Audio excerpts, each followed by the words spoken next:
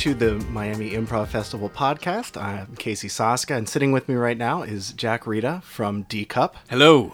And you are, D-Cup stands for District of Columbia Unscripted Players. Yes. But it is also just a fun name to say because of breasts. Yes.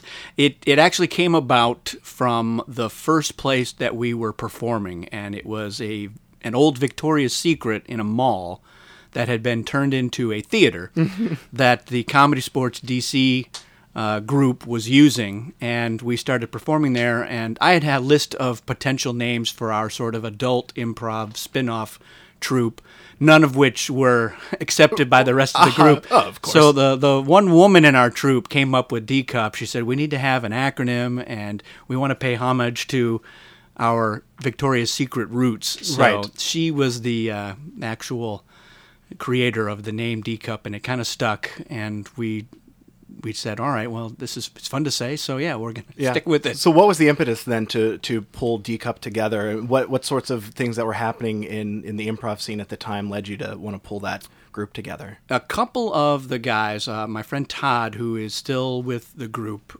he and I had been in a troupe in D.C. years before called Emmett's Boys, which was just a bunch of guys who, one, enjoyed each other. We just liked hanging around with each other because we made each other laugh, and we enjoyed, just goofing off. And we wanted to do other kinds of improv scenes and games that the Comedy Sports wasn't necessarily going to do. And part of it was just, it was a little bit weird, and part of it was it might be a little bit of an adult nature. Right. So that's what we said, all right, we wanted to do that. And that group had kind of spread to the four winds, and I had actually moved to California. When I came back to the D.C. area, I hooked up with Todd, and we said, hey, we want to do that again. Let's grab a few people that we know and do another group like that. And that's kind of how D-Cup came about. We wanted to do some of the improv kinds of short-form games, and also play around with the long form a little bit, and the sort of stuff that just is not part of what a Comedy Sports show would necessarily do. Right. And there's a lot of sort of deconstruction in the way that D-Cup performed in terms of playing with the fact that it is a show and that it is short form. And so was that part of the impetus that you get to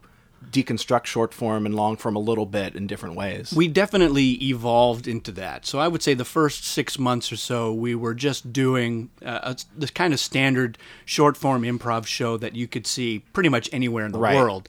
And after a while, I started to think about, were there ways that we could take improv to kind of a different place and to really exploit the theatrical side of the performance, and spectacle. I think that was the other thing that I really was interested in exploring. And right. That was that led me directly to our show, The Boneless Chicken Cabaret, and just the idea of three guys dressed as chickens, doing improv and not speaking English, just making chicken sounds, right. and seeing, can we sustain that? Can we do a whole show where that's all that we're doing?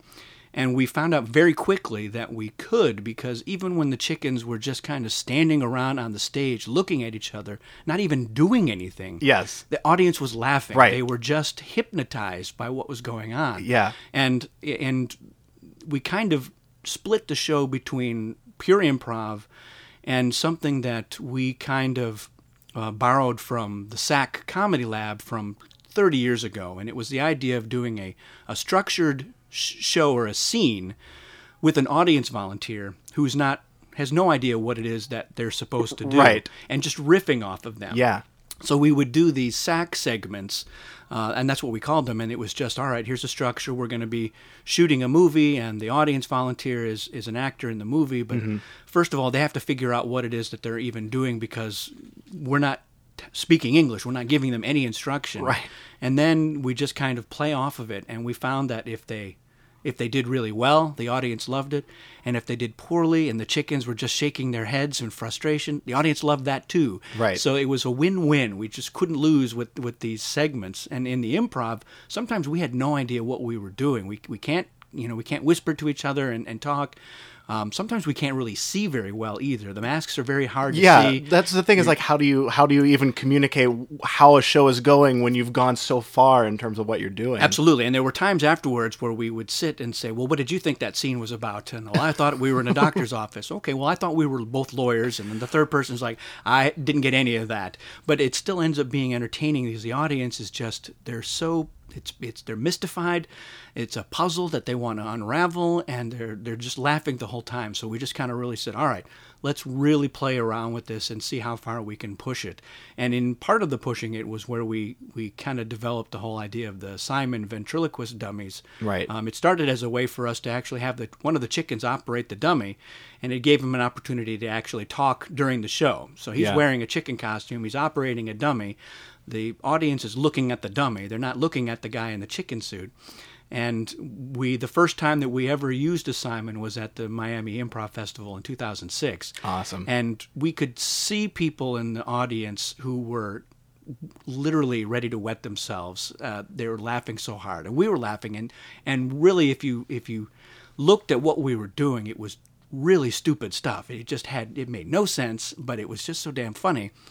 And immediately I went on eBay and I got as many of those Simon Says, they're 1970s era ventriloquist dummies. They're horrible. So creepy looking. Yeah. I have 12 of them now. And it always amazes me when someone would be bidding against me to get one of these crappy dolls, but I guess there's another collector out there. Yeah. But I've got more than probably most people in the world, and we've just really kind of played around with them, and I realized they can do a whole show on their own. Yeah, and the stage picture is fantastic. There's a table there, and then there are 4 improvisers who each have one of these old school ventriloquist dolls, and they're all in black, and so you very quickly are not paying attention to the improvisers that are controlling it and get lost in these Simon dolls that are there, and then there's someone, an actual human who's sort of the wrangler of the Simons in sort of a way. And it's been a lot of fun to just explore, again, what can we do, what can we get away with? And that's kind of really the way that we approach it. What can we get away with using these dolls? Because the anonymity of wearing this black hood and the audience not really being able to see you, and just really kind of dismissing that you're even there, even though you're obvious, you're not really well hidden or camouflaged. But they're just so focused on the dummies and what the dummies are doing, that we really can get away with a lot of stuff that would just really be too crass, I think, for a human performer. Let's hear some. What are some of your favorite things that you've really pushed with that form? One of the favorite bits that I came up with was I found a place online where I could buy a little wheelchair that would just fit one of the Simons. And I said, wouldn't it be nice if we did a bit where we have a Simon in a wheelchair and he has a little computer that he talks through, kind of like Stephen Hawking. And we would call him Simon Hawking, and he'll answer questions from the audience. Best.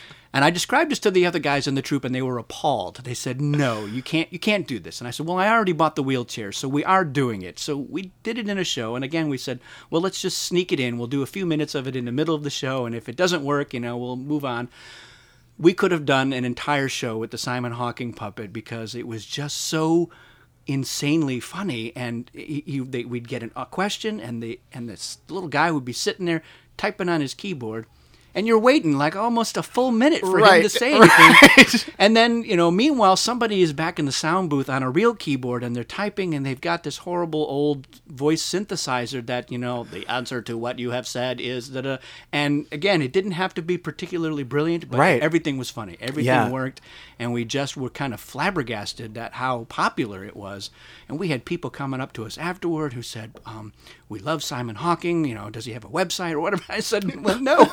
They didn't even want to do it, so we really kind of just said, all right, there's a lot of room to explore with these dummies, and that's why I ended up getting more. We've modified them. I've got one he's all painted blue like a Blue Man Group guy, and he comes out and he bangs on drums, and they berate him and get him off of the stage, and we have another one whose jaw broke during a show.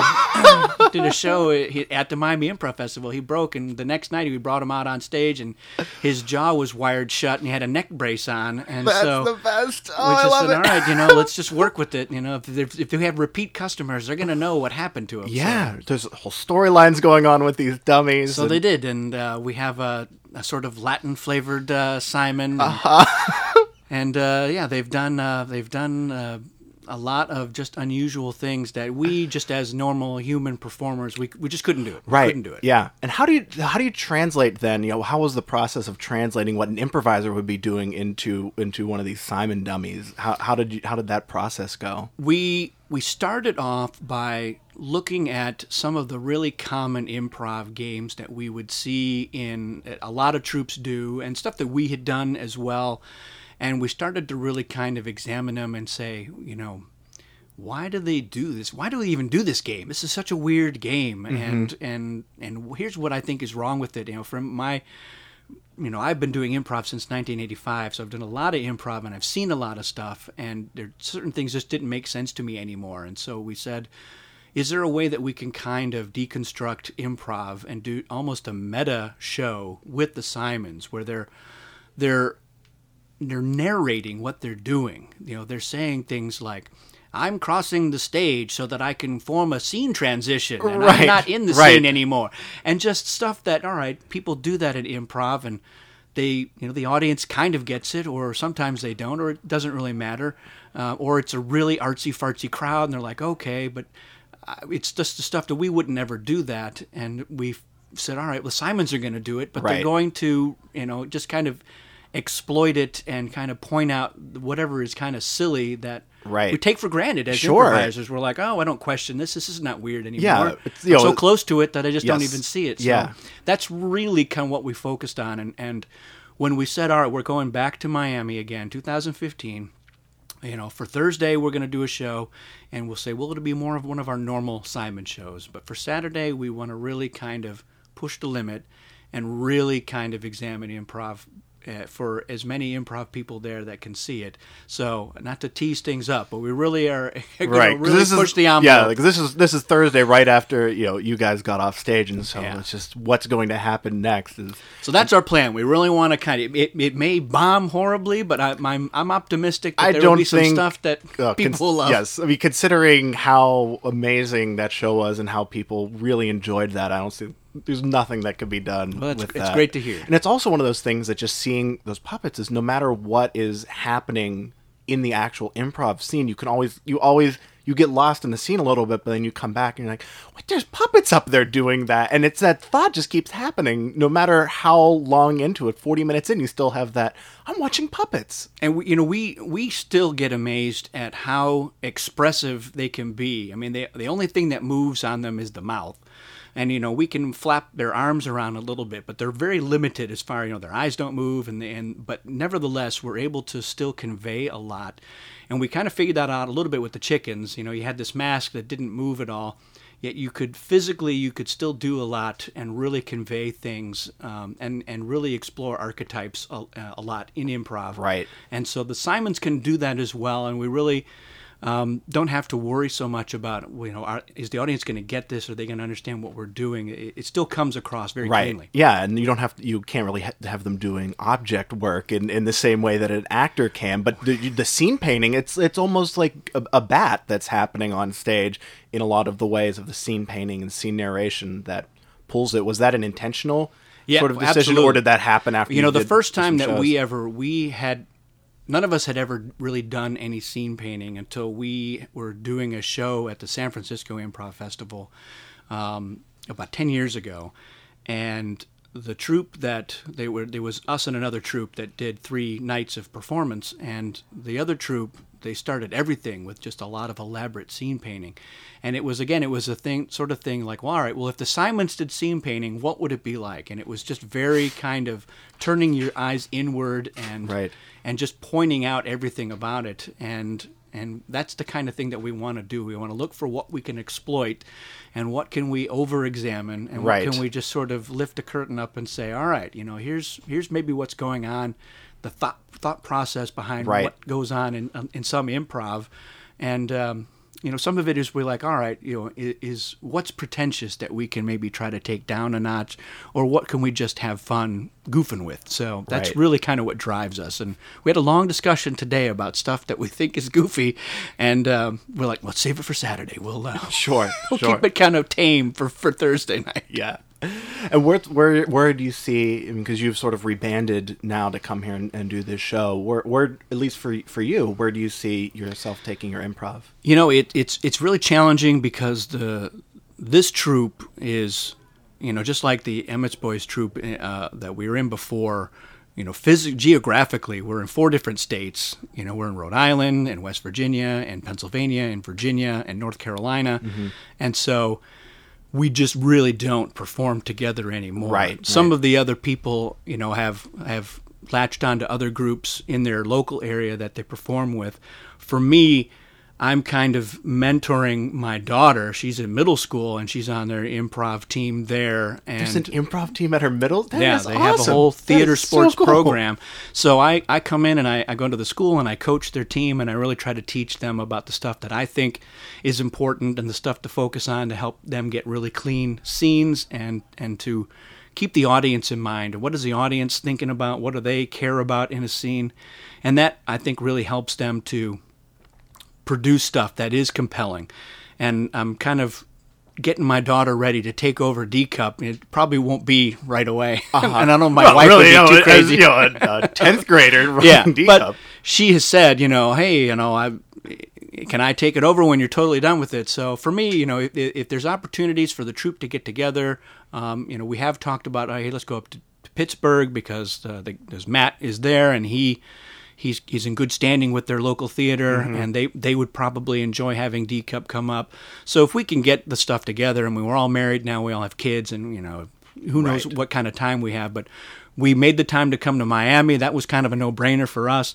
And, you know, when the Midwest or the Mideast thaws out over the winter, we say, hey, let's go to Pittsburgh and do a show there. So that's, I think, you know, everyone in the troupe will keep doing improv in their own way, and then we'll find special occasions to get D Cup together to do something. And I'm always still thinking about, all right, what's something new and unusual that we can experiment with improv? And I send it off to the other guys and say, you know, go for it. If you can make this work, go make it work with your own people and let me know how it works.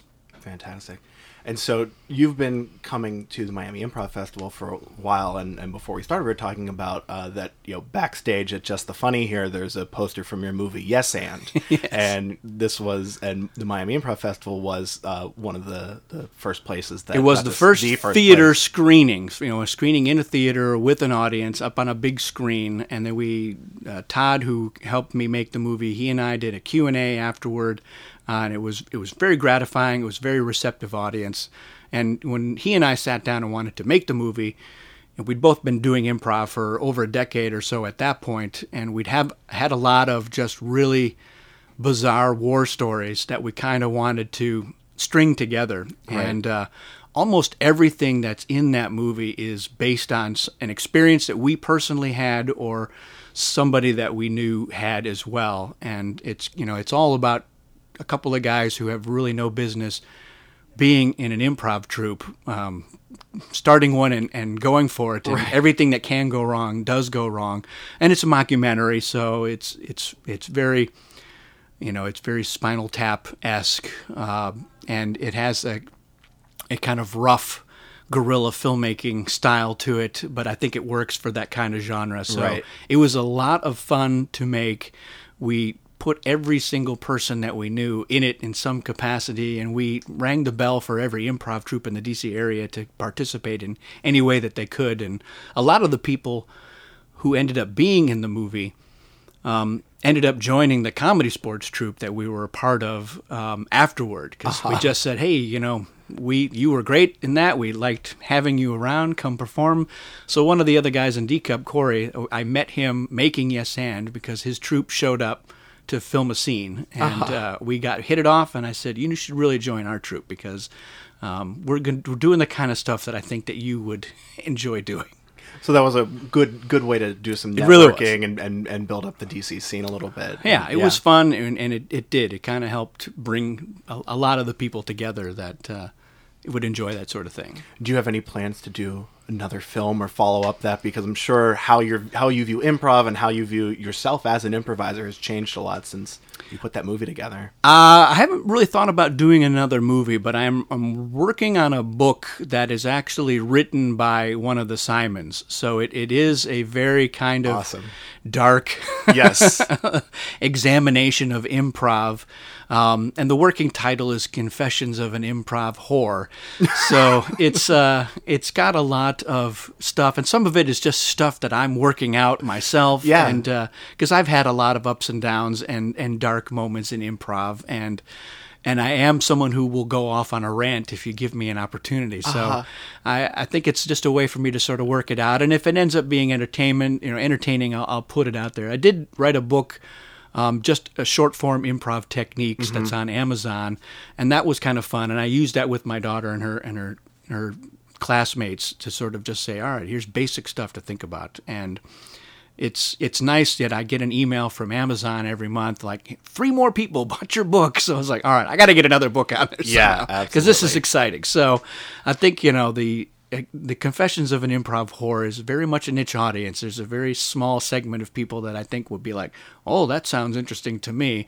But it'll be fun to sort of get that out there, and it will be a kind of mix of this is a real story that I'm talking about, and here's a little bit of fantasy thrown in. But yeah, we'll see where it goes. And there's nothing better than having that filtered through the mouth of a 1970s puppet. Yeah, I'm thinking that the same sort of stuff that they get away with on stage, I'm hoping he'll get away with in the book form as well. And they'll have photographs of the Simons, and some of it will be actual stuff from the shows, and some of it may be, here's Simon with Del Close, Right. Something weird like that. Yeah. That sounds fantastic. Well, Jack Rada, thank you so much for taking the time to talk to us on the Miami Improv Festival podcast. It's my pleasure. This is fantastic. And thanks so much for coming down to Miami and bringing this fantastic show here, because it's so much fun to see how other people are pushing improv to its limits and doing amazing, amazing work. I agree. Great. Thank you well, so thank much. You. All right. Take care.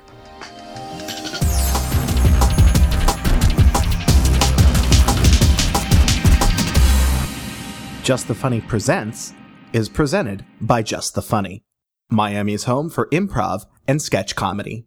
For more information, visit our website at justthefunny.com.